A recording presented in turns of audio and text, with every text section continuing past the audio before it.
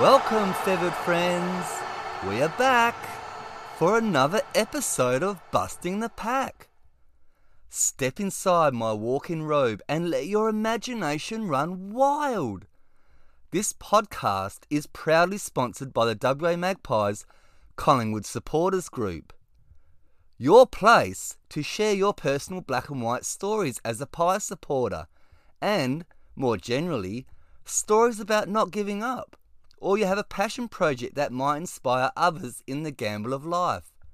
We want you to feel a sense of ownership in this platform and welcome any contributions and suggestions by emailing bustingthepack@gmail.com. Each Busting the Pack episode is released via the WA Magpies Facebook, Instagram and web pages on the first Wednesday of each month. In this episode, I share interviews with Collingwood coach Craig McRae and two of their players in John Noble and Josh Dacos after their most recent victory over the Gold Coast Suns, which now gives them 6 wins in a row and a real crack at finals football. I read an excerpt from the book entitled "The Ox is Slow but the Earth is Patient," co-written by Mick Malthouse and David Buttefant, and you can relive the euphoria as the boys sing the song with gusto after I sign off. Also, don't forget we are still accepting submissions for a best story competition called Eyes on the Prize, with prizes of $50 gift vouchers kindly donated by Jim's Pool Services. Well, on with the show.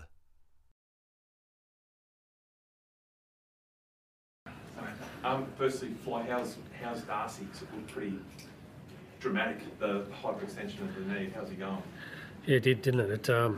It's a hyperextension. That's the first diagnosis. We'll have to wait for scans in the coming days and work out what that looks like.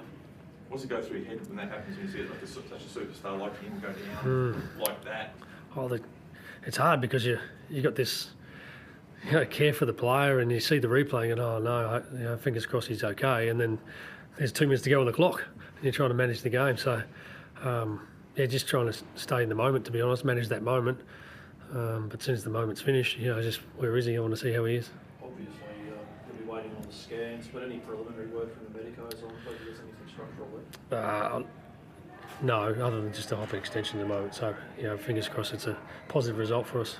Did you feel like you made extra hard work with that, didn't you, Fly? Like, the goal kicking was a bit wayward and a bit wild, and cash in on your dominance. I'm sorry to all our fans at home, because I don't know how you're feeling, because I'm feeling the same. I just, it's a part of our game. We just need to get right. It's going to cost us. It hasn't cost us yet, but it's putting us in situations where we have to fight every inch for everything. So, we've got to get to work on that. You probably didn't need to tell him, but did you have a word with Brody Myshie? I don't know if you caught me on the bench. I wasn't too happy at that moment. He apologised to me half time because he knew I wasn't very happy. No, I just think the message at half time, I think we've got to value the little things. I just didn't feel like we did tonight. Taking the ball out of bounds late in the second quarter, they get a goal from that. Go back and kick your goal checkers. A guy lays a great tackle right in front of me and no one really appreciate it. Let's value those little things, because at the end of the day, this game's about small margins, as we saw again tonight, and we've got to be good at that. And you have been good at that. You've now had, I can't count them up, but a number of very narrow wins. You've had to defend leads. You've now had to wrestle one back, which must be very encouraging. Yeah, the players just spoke about it in the rooms. There's a great belief in the group, and there's a level of trust that doesn't matter what situation we're in, we know what we need to do. This is a different version of the others. The others was hanging on. This one's we're a couple of goals down now. We better get to work, and again we've got things we want to do to execute, and they just delivered on it. And certain individuals like Nick and Josh Dacos were pretty special in those moments, and I think that's a part of the group that's starting to believe. Yeah. Just on Nick, it's a career high possessions game. What did he have? I didn't. 37 touches. Okay, yeah, that's not bad, is it? I think he had 22 at half time and stuff like that. I mean, just how much of a talent have you got there? Yeah, he's an exceptional talent. He's in his first year, and they put Holman to him in the third quarter to try to stifle his influence, and the game was there to be won, and we thought we'd move him forward. And then you put him into a role where he just, the players were talking about it. He went into a stoppage and then started to organise others, and he's in his first year. We're really lucky to have him. He's an exceptional talent, no doubt in that. And he obviously seems to have that really solid connection with Josh as well. I mean, there was a couple of moments where he was setting up his brother for Dallas and stuff. Yeah, his brother, I reckon, has been calling for the ball off him for a long time. He just sees him. I think he sees the game. It's one thing that really stood out about Nick when he first started. We just do some decision making in close, and he just sees things others don't see. He's an elite decision maker. I guess in terms of the form, like 6 in a row now, you've moved up into that 6th spot. Like, is it just a case of just keeping on, like not getting too yourselves? Yeah, pretty much. We're process driven. This game is so close. Like you see every game, bottom 8 beating top 8. It's small margins, as we said. We can ill afford to take our eye for the ball and getting better. And it's been our motto all year. Let's just get better every day, and we get back to work Monday and take on the next opposition. I spoke about it doesn't matter who we play. We want to play a certain way, and we'll get a chance to do that next week too. Thanks, guys.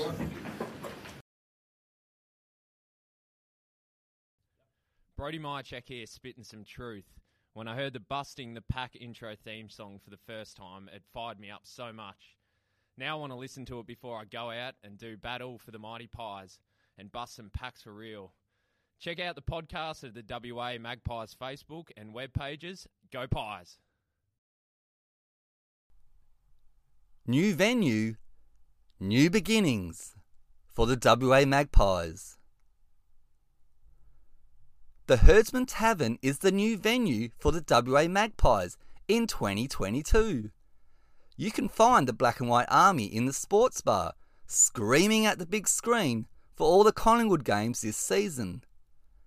Their friendly management offer game day selected drink specials and provide a range of $19 meals, which includes a selected pint. How good is that value? And the always entertaining margin tipping competition, when the final siren is about to sound, gives the winner with the exact game margin a $50 BWS drink voucher. Tickets are only $1. In addition, there is a prize of a Meat Lovers Paradise $100 voucher given away when a raffle is held. Collingwood have a new coach in Craig McRae, a host of exciting young players, including Nick Dacos joining his older brother Josh through the father-son rule, having the Pies royalty of the Macedonian marvel Peter as their dad. Not to mention all the players who bleed black and white for the jumper. With 2 wins from their first 3 games, here's to new beginnings.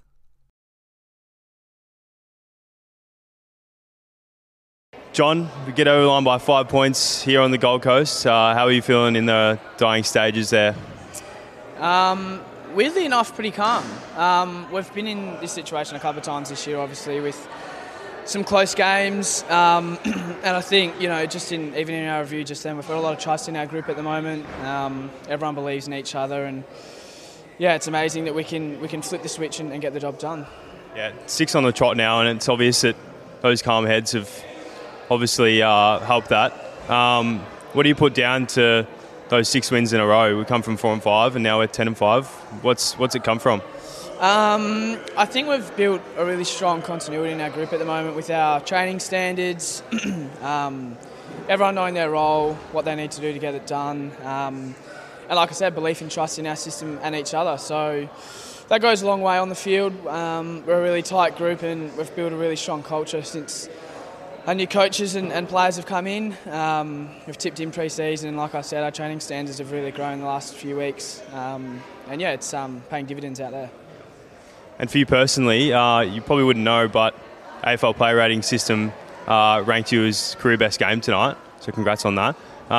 You found yourself as a medical sub in round 5. What have you done in the past couple of months to get yourself back in the team and like shining? Yeah, well, I think, getting or dropped or back to Medi sub, it's left a sour taste in my mouth. But I think those sort of things sharpen you up a bit. And Leper's been massive for me with looking at things from a different angle. He actually showed me a poem which resonated strongly with me, not just as a footy player, but as a person. And I've just gone back to work from what I know that I bring to the table, my fundamentals and what Fly and the rest of the coaches believe in me. And I think I'm taking each week as it comes and just putting the work in each week. Give us a little insight into the poem. What's it all about? It's about habit, creating habit, and habit can be good, it can be bad, it can give you success and can give you failure. So just sharpening that habit up with whatever you want to do in life. And for my footy at the moment, it's being consistent, making that habit, just tick along each week. Excellent, John. Well played tonight, and get the 4 points. It's happy days. Thanks, guys.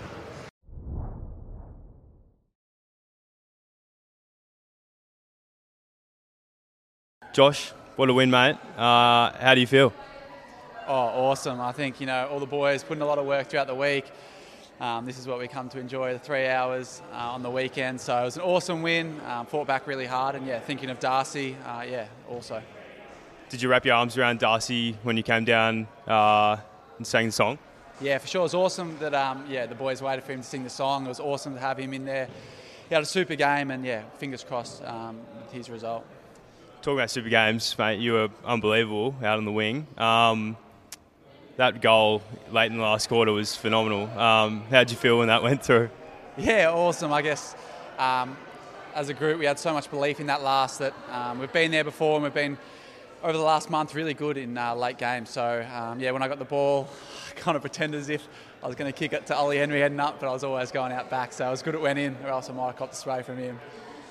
Oh, and the Pies fans, they went absolutely mental. And they showed out in force here over the last 2 nights, open training and tonight. How was it walking around the boundary after the win and getting into them? Unreal. It's been cool coming up here and seeing them around Broadbeach and around our hotel. And like you said yesterday, coming up here for the open training session, seeing such a great turnout, regardless of the conditions and the weather. So it's been awesome to have them up here, and without them up here tonight, I'm sure we wouldn't have got the job done. And your brother racked up 37 posies. He just keeps doing what he's doing. How have you imparted your game onto him? Yeah, he's been awesome. I've loved watching him play this year. It's been awesome to play with him. And he's growing each week. And as a family, we're so proud of what he's doing and the way he carries himself. And he's been an awesome teammate this year. Awesome stuff, Josh. Well played, and enjoy the win. Appreciate it. Thank you.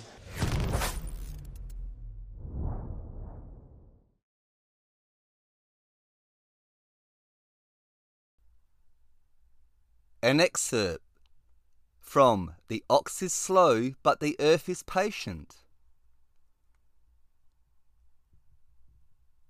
In Mick Malthouse's words, overcoming my own adversity. Everyone has a start and an end point. This is no truer than for the career of an AFL footballer. When he begins, the young AFL footballer is starry-eyed and excited about the future. He can sense his dream becoming reality, and he wants to jump straight into it. By his mid-20s, the footballer is well established within the ranks of AFL players. He has achieved his vision of playing footy at an elite level, and perhaps, if he's lucky, he's already had success, be it personal or team triumph. He still has a desire to play on. By 30, the footballer has virtually reached his peak. His career is not over, maybe not for some years, but at this age he starts to feel vulnerable. This is when he needs to begin looking beyond football, to a life outside of the game. But many don't. The thought of it all ending is too frightening.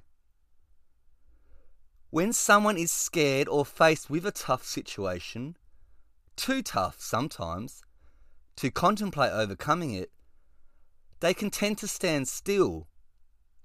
This will never fix the problem. It's in times of adversity that we need to stand up and keep moving. It is in this moment that we must do what has to be done to get through the rough patch. And this is usually all it is. To advance beyond the difficulty and progress. Are you having trouble getting that sparkle back into your pool? Jim's Pool Care can help out with any pool problem. Jim's the one. With just one call, Jim's Pool Care mobile pool shops will respond to any pool equipment problems. We can repair or replace all leading brands of pool equipment, such as pumps, chlorinators or automatic pool cleaners. So if you're thinking pools, think Jim's. Call 131 546. Need it done, Jim's the one. Or Google Jim's Pool Care and book online. So until next week, feathered friends, always remember passion, persistence, perspective. Thanks for listening. Dr. J. Out.